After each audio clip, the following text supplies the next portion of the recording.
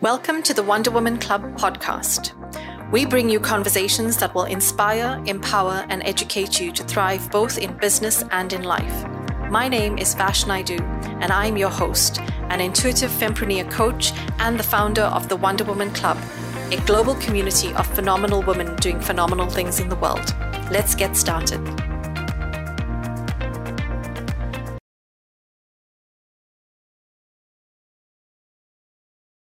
Hi, everyone. Thank you for tuning into the Wonder Woman podcast. Today we have another special guest, Adam Piandes, who is actually one of my co-moderators for a room we host on Clubhouse, which is called Life is Messy. And we go deep into conversations that are really awkward, uncomfortable, but are really meaningful and important to have. So thank you so much for joining us today, Adam. Adam does a multitude of things, so it's a whole mouthful for me to mention. So I'm going to hand it over to you to tell us a bit more about yourself and what you do. Cool. Thanks for having me, Vash. Yes, and it's been awesome getting to know you through our little Clubhouse adventure, talking about messy stuff. So I look forward to keep doing that. I have a business. It's Adam Piandes International. We're a leadership development company. So develop leaders in a couple different ways. One, for me, I work with individuals, a handful of individuals every year, whether it's C-level executive or business owner, and just work on work-life balance, again, leadership development, or whatever else is going on for them. Anything that's bringing up challenging issues, we help them work through it. But our group programs are designed to support teams within organizations. Our primary program is called the Art of Masterful Communication. We like to call it AOMC because it is a lot.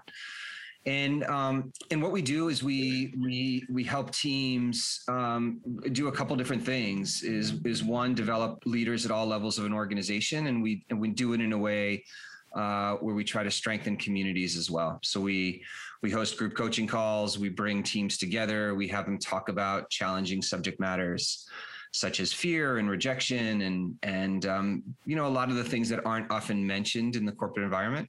And then we teach them tangible communication skills as well, such as listening and asking questions. And we've been running the program now for about 3 or 4 years, and we've served participants in over 70 countries, and it's been a lot of fun. So that's primarily what I'm doing for work. Awesome. So it's all very corporate, but we have so many discussions that are not very corporate because, like you said, you do go into deep topics like fear and all those deep-rooted stuff. But before we get into that, I really want to know more about your journey. Where did it all start for you? I know you're born in Boston and you got into college as an athlete. So tell us more about how your journey started. Yeah, sure. So I did. I grew up in the Boston area. I played basketball in college. I played a little bit in Europe. Had a cup of coffee, as they like to say. It didn't last very long. But I when I came back from there, I moved to Colorado, and from there I had my first kind of official taste of teaching and coaching. I coached a high school basketball team. And so when I did that, it was kind of my initiation into this whole world of teaching, coaching, facilitating. And then from there, I just kind of rode that wave of, I lived in Colorado for a little while. I then ended up becoming a middle school teacher. I taught in Connecticut, and then I taught eventually in San Francisco. While I was in San Francisco, I did a variety of things, working with kids, from teaching and running camps, tutoring, a whole bunch of things. I think it's inevitable when you live in San Francisco, eventually you participate in the tech world. And so I left education for a while, and I did work for tech startup companies for about 8 years, doing business development and sales. And then I started my own business about 7 years ago when I started Adam Piandes International. And the reason I did it was I wanted to get back into teaching and coaching. I did not want to go back into teaching middle school. So I wanted to teach bigger kids, otherwise known as adults. And I started coaching friends. I started coaching, friends who had businesses, and then it kind of grew and transitioned. And and then turned it into what it is today, which is, I think when you start a business, you don't really know where it's going to end up. And now we're doing these group coaching programs, and we're growing and expanding. And in a nutshell, that's kind of the journey. So I've been in the teaching, coaching, facilitating world to some degree for the past 25 years. So that's where I feel most comfortable. Yeah. And that's where you've definitely grounded yourself so much more. I think what I'd love to know is, how did you go from, coaching is obviously a world that opens you up to so many different, areas that you could work into. And how did you find yourself going down this communication route? And what led you to creating this type of work? Yeah. So I kind of have hung my hat on communication as being the differentiator, or when people say, what do you do? What does the company do? What do you focus on? It's leadership development, it's personal growth, but we anchor into this idea of communication. And I think part of it, why I got into communication, is because I really wasn't that great at it for a long time. However, I was always intuitive and able to connect with folks pretty easily. And so, I struggled with connecting with people or being able to articulate what it is that I wanted to say. And my emotions would get in the way. And so when things kind of shifted for me, I knew that I was able to connect with people. I was intuitive. I'm able to motivate people, make people laugh, facilitate. Yet I wasn't always able to articulate just how I was doing it and why it was successful. I had a job about 10 years ago where I was always in some sort of heated disagreement with my boss. And I kind of lost it one day on him.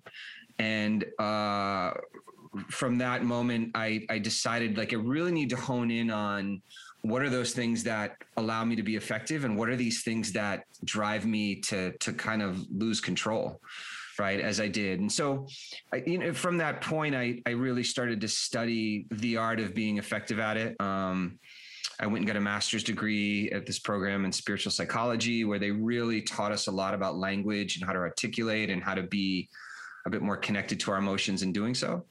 I went through some coaching programs. And then in 2015, I was diagnosed with thyroid cancer. And your thyroid is located in your throat. And from a spiritual perspective, it was a blockage in my throat area. So when I was able to move through that, I came out on the other side of that with really a whole new perspective on utilizing my voice, not keeping things, not internalizing things, and allowing myself to just be more fluid with my expression. And so I think there was just a confidence that was gained from that, and from the schooling that I did, and just being able to package all of my experiences from teaching and coaching, and then having that illness, and really stepping in and honing in on this idea of communication. And I think once I started to allow myself to be expressive and allow myself to share what I've learned, things just started to flow. And I said, well, I have a good sense of what I'm doing here. And so that's, I just decided to create a course, the Art of Masterful Communication, which I mentioned. And that too is just putting myself out there and just taking a chance. And it's all worked out really well. So thanks for sharing. So I want to kind of go back to the point when you kind of realized you weren't good at communicating, or weren't equipped at that time at communicating. And how did, to unravel it a bit more, how did you firstly recognize it? Because sometimes that's the first thing most people don't do. They aren't able to recognize these areas of development for ourselves. So how did you recognize it? Well, I was a pretty angry dude. And so I didn't always know where to put it. And oftentimes it would come out in situations where I would actually least expect that it would come out. So I had outlets to express my anger, and the anger comes from just a variety of different things over the years and stuff. But if we get into kind of dealing with emotions and really developing the sense of communication, anger was a big part of it for me, in the sense that I used to have outlets through sports to be able to express myself in that way, through competition. And then competition tended to seep into other aspects of my life that weren't as beneficial. And so whether I was, getting angry at friends, or just getting angry at really anybody, It was a problem.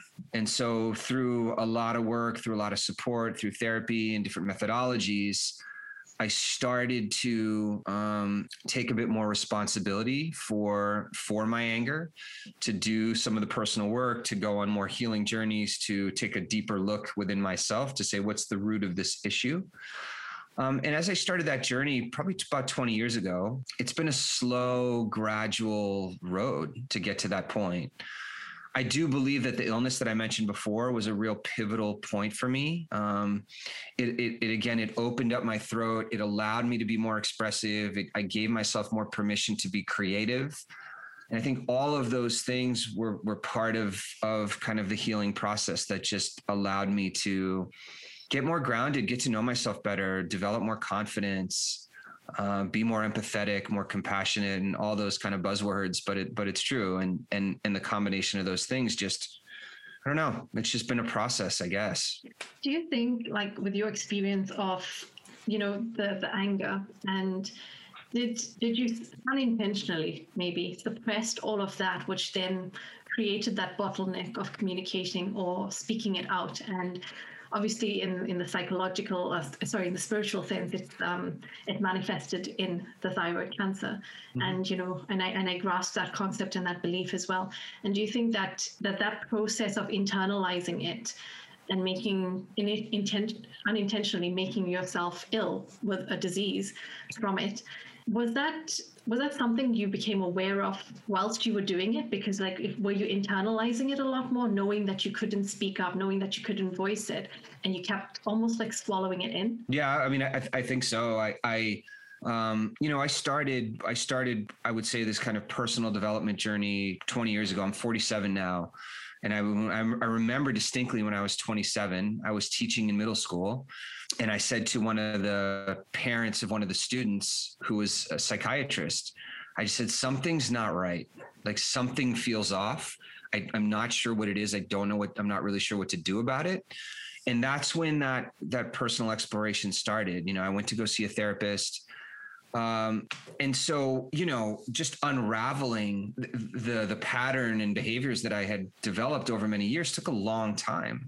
Yeah. And a lot of the ways that I coped with those suppressed emotions that you're talking about, the anger, the sadness, was through partying. I mean, I was out a lot, and I utilized a lot of different things to keep for the short-term gain, to feel better, but continued to suppress those emotions, right? And so I was doing the personal work.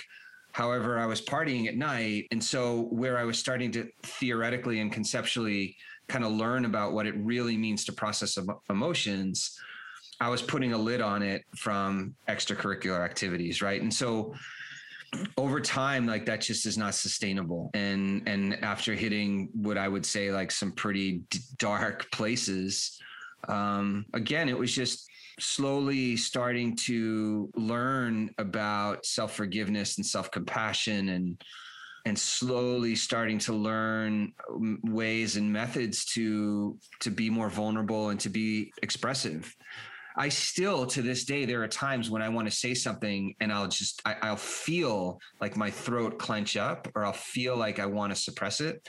And those are the times now where I really just try to lean into it and share. So I don't know if that answered your question, but I think just kind of like, in summary, it's just been a long journey of dealing with getting to know myself better and finding ways to express anger, right? Because anger is an emotion, it's real, and finding healthy, constructive ways versus like losing my shit on somebody. Yeah, I think like you've explained all of that extremely well, and shared part of that process that you went through. And I think you hit such an important part of this topic, is that anger is a normal emotion. And it's that recognition of knowing that we do get angry, but what do we do in those moments of anger, and how do we create outlets that help us release it and heal it at the same time as well? Because that's the other thing, because we get hurt. Anger isn't just anger itself. We also get hurt with certain things that can create anger as well. So there's healing that's required in so many ways as well. And, touching on, the bigger parts of the work that you did, there's obviously the recognition part where you started to recognize and you knew that you needed to, you intuitively knew something was not right. And that's something we learn with time, to actually trust our intuition more, I guess, when we're adults, because when we're younger, as kids, we do it naturally. We just say what we think, we say what we feel.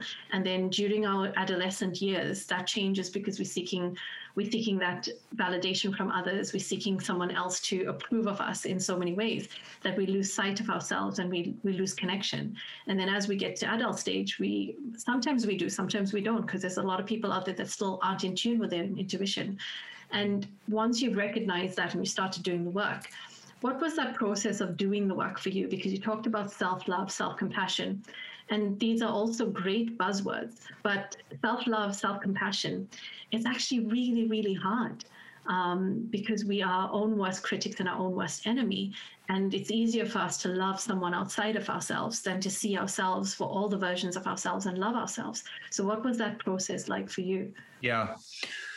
So what I learned at a later stage is that when you simplify kind of the three different layers of emotions, it was super helpful for me. There's anger, and underneath anger is always sadness, always.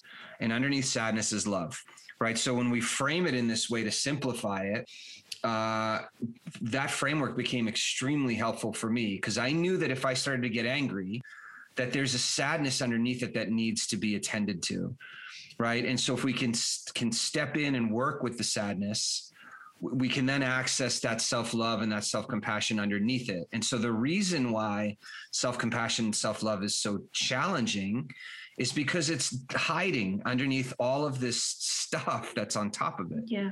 And so the framework for me has been super helpful with my own business. I work with a lot of men.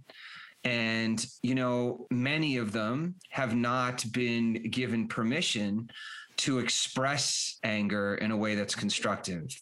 And so how do you express it in constructive manner? Well, first of all, is identifying I am feeling angry, right? It's because it's taboo almost in some respects to suggest that it's okay to be angry.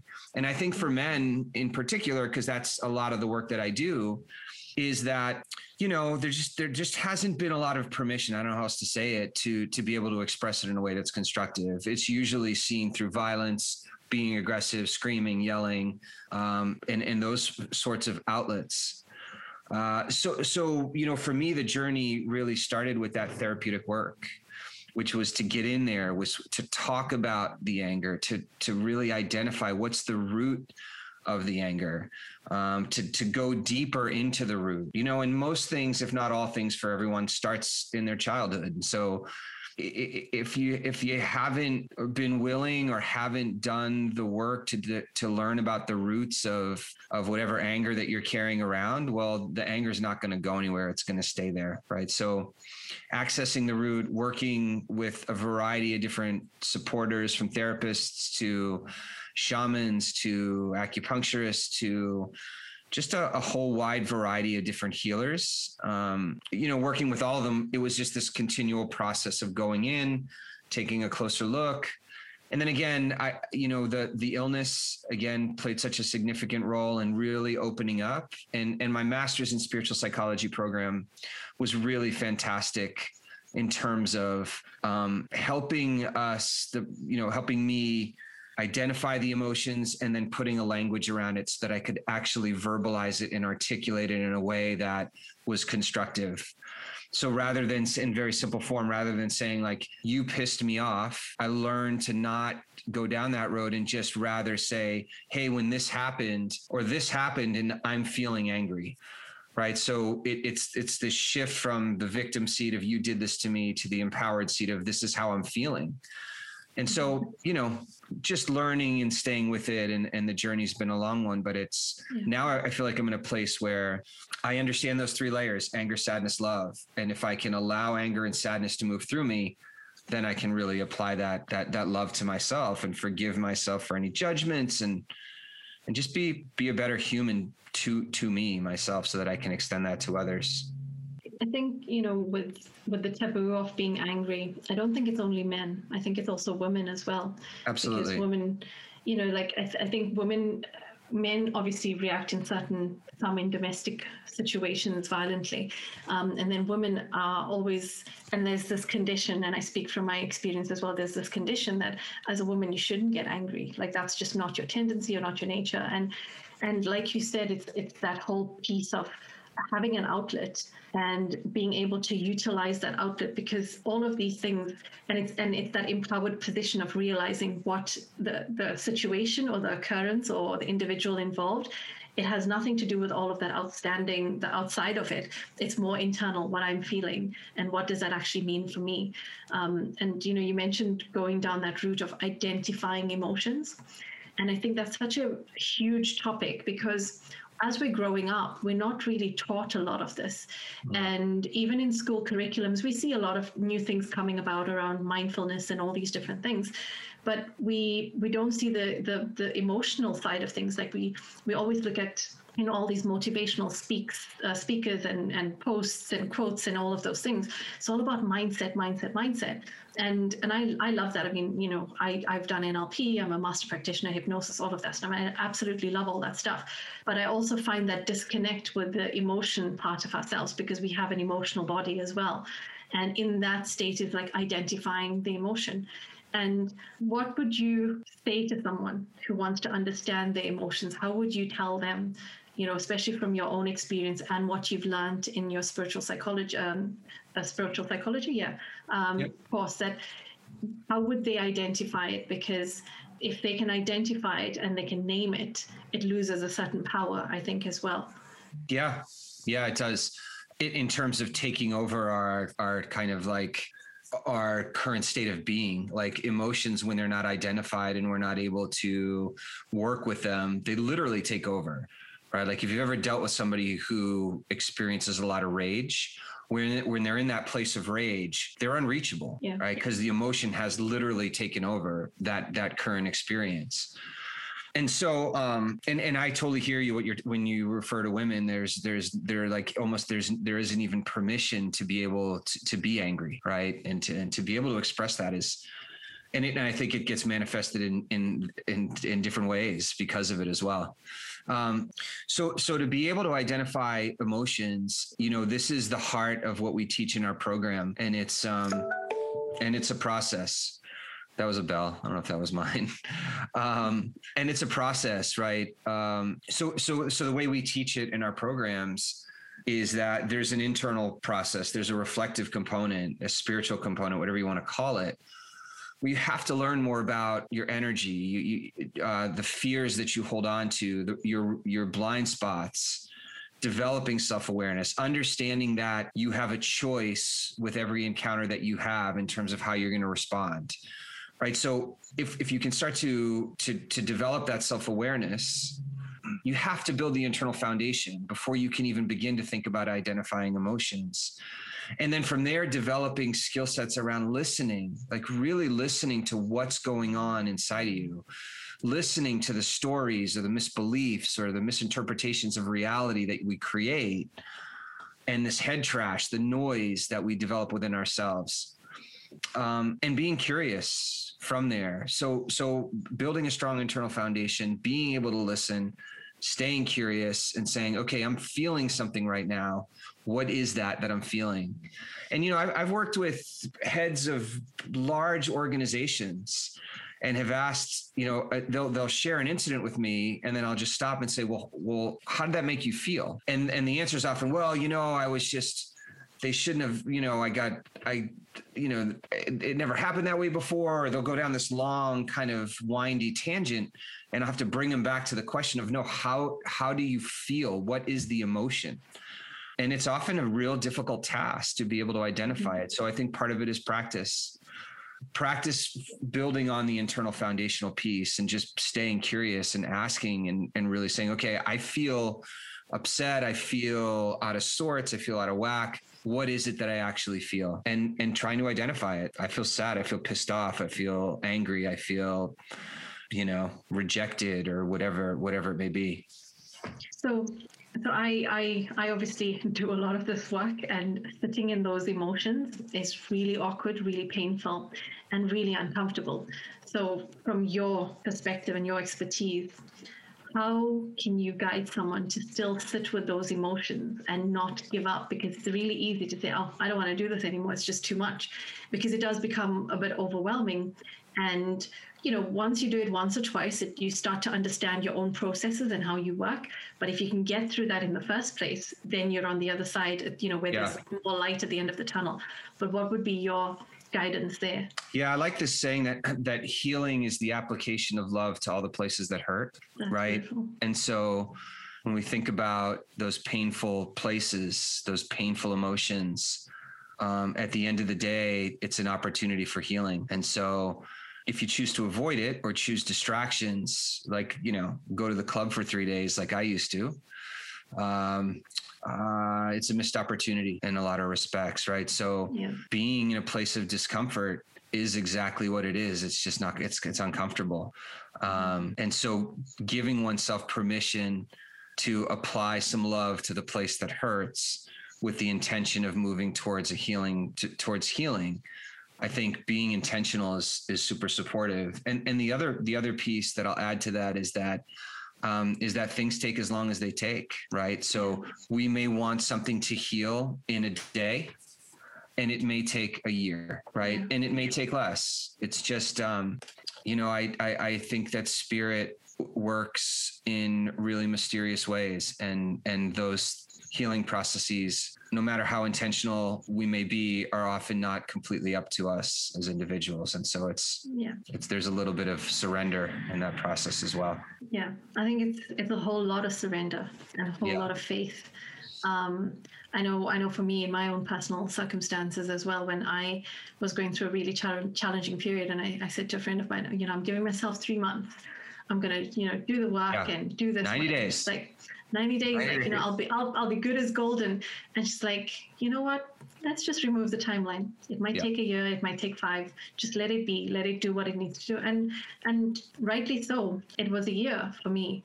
And it was both the most painful, the most painful and the hardest year of my life. But at the same time, the most joyous year of my life, going through those periods and actually sitting in those painful, really, really painful. And when I talk about it, it's like painful in the sense that I didn't want to live anymore. That going through all of that and then coming out the other side and actually just finding my complete self, finding my complete light, finding that ability to love in that way. Because it's a whole new level when you can get through that level of work and then find love. The love you have before that piece of work and the love you have after that piece of work is very different. That's what I also learned during that process. The love is the same. It's just being able to access it, right? Like, true, yeah. You know what I mean? You brought up another saying that I really love for me is that expectation is the root of all disappointment. Yes. And so when we say, okay, I'm going to give myself 90 days, the expectation is that at 90 days, everything's going to be cool and we're going to feel better. Yeah. And it inevitably leads to disappointment. Yeah. And so ridding ourselves of expectation around these journeys is so important. Yeah. I want to go back to what we discussed before, and I want to go back to you being diagnosed with thyroid cancer. Sure. And what that experience was with, obviously you started to recognize how this had manifested and why it had manifested. So what was that process for you of the journey to healing? Yeah, I was sick for a while and I was not in a good space. I mean, I would be really depressed or really anxious, and my emotional states were varied, like big time and in short periods of time. Or like I feel one way, one hour, and then another way, another hour. And so I for whatever reason, I opted not to get blood work for like 2 or 3 years. And then finally it's like, oh, maybe I should get some blood, get some blood work done here to see what's going on. And so when they did, they discovered that, my hormone levels were just completely out of whack. And so keeping hormones balanced is really, really important. I came to find out.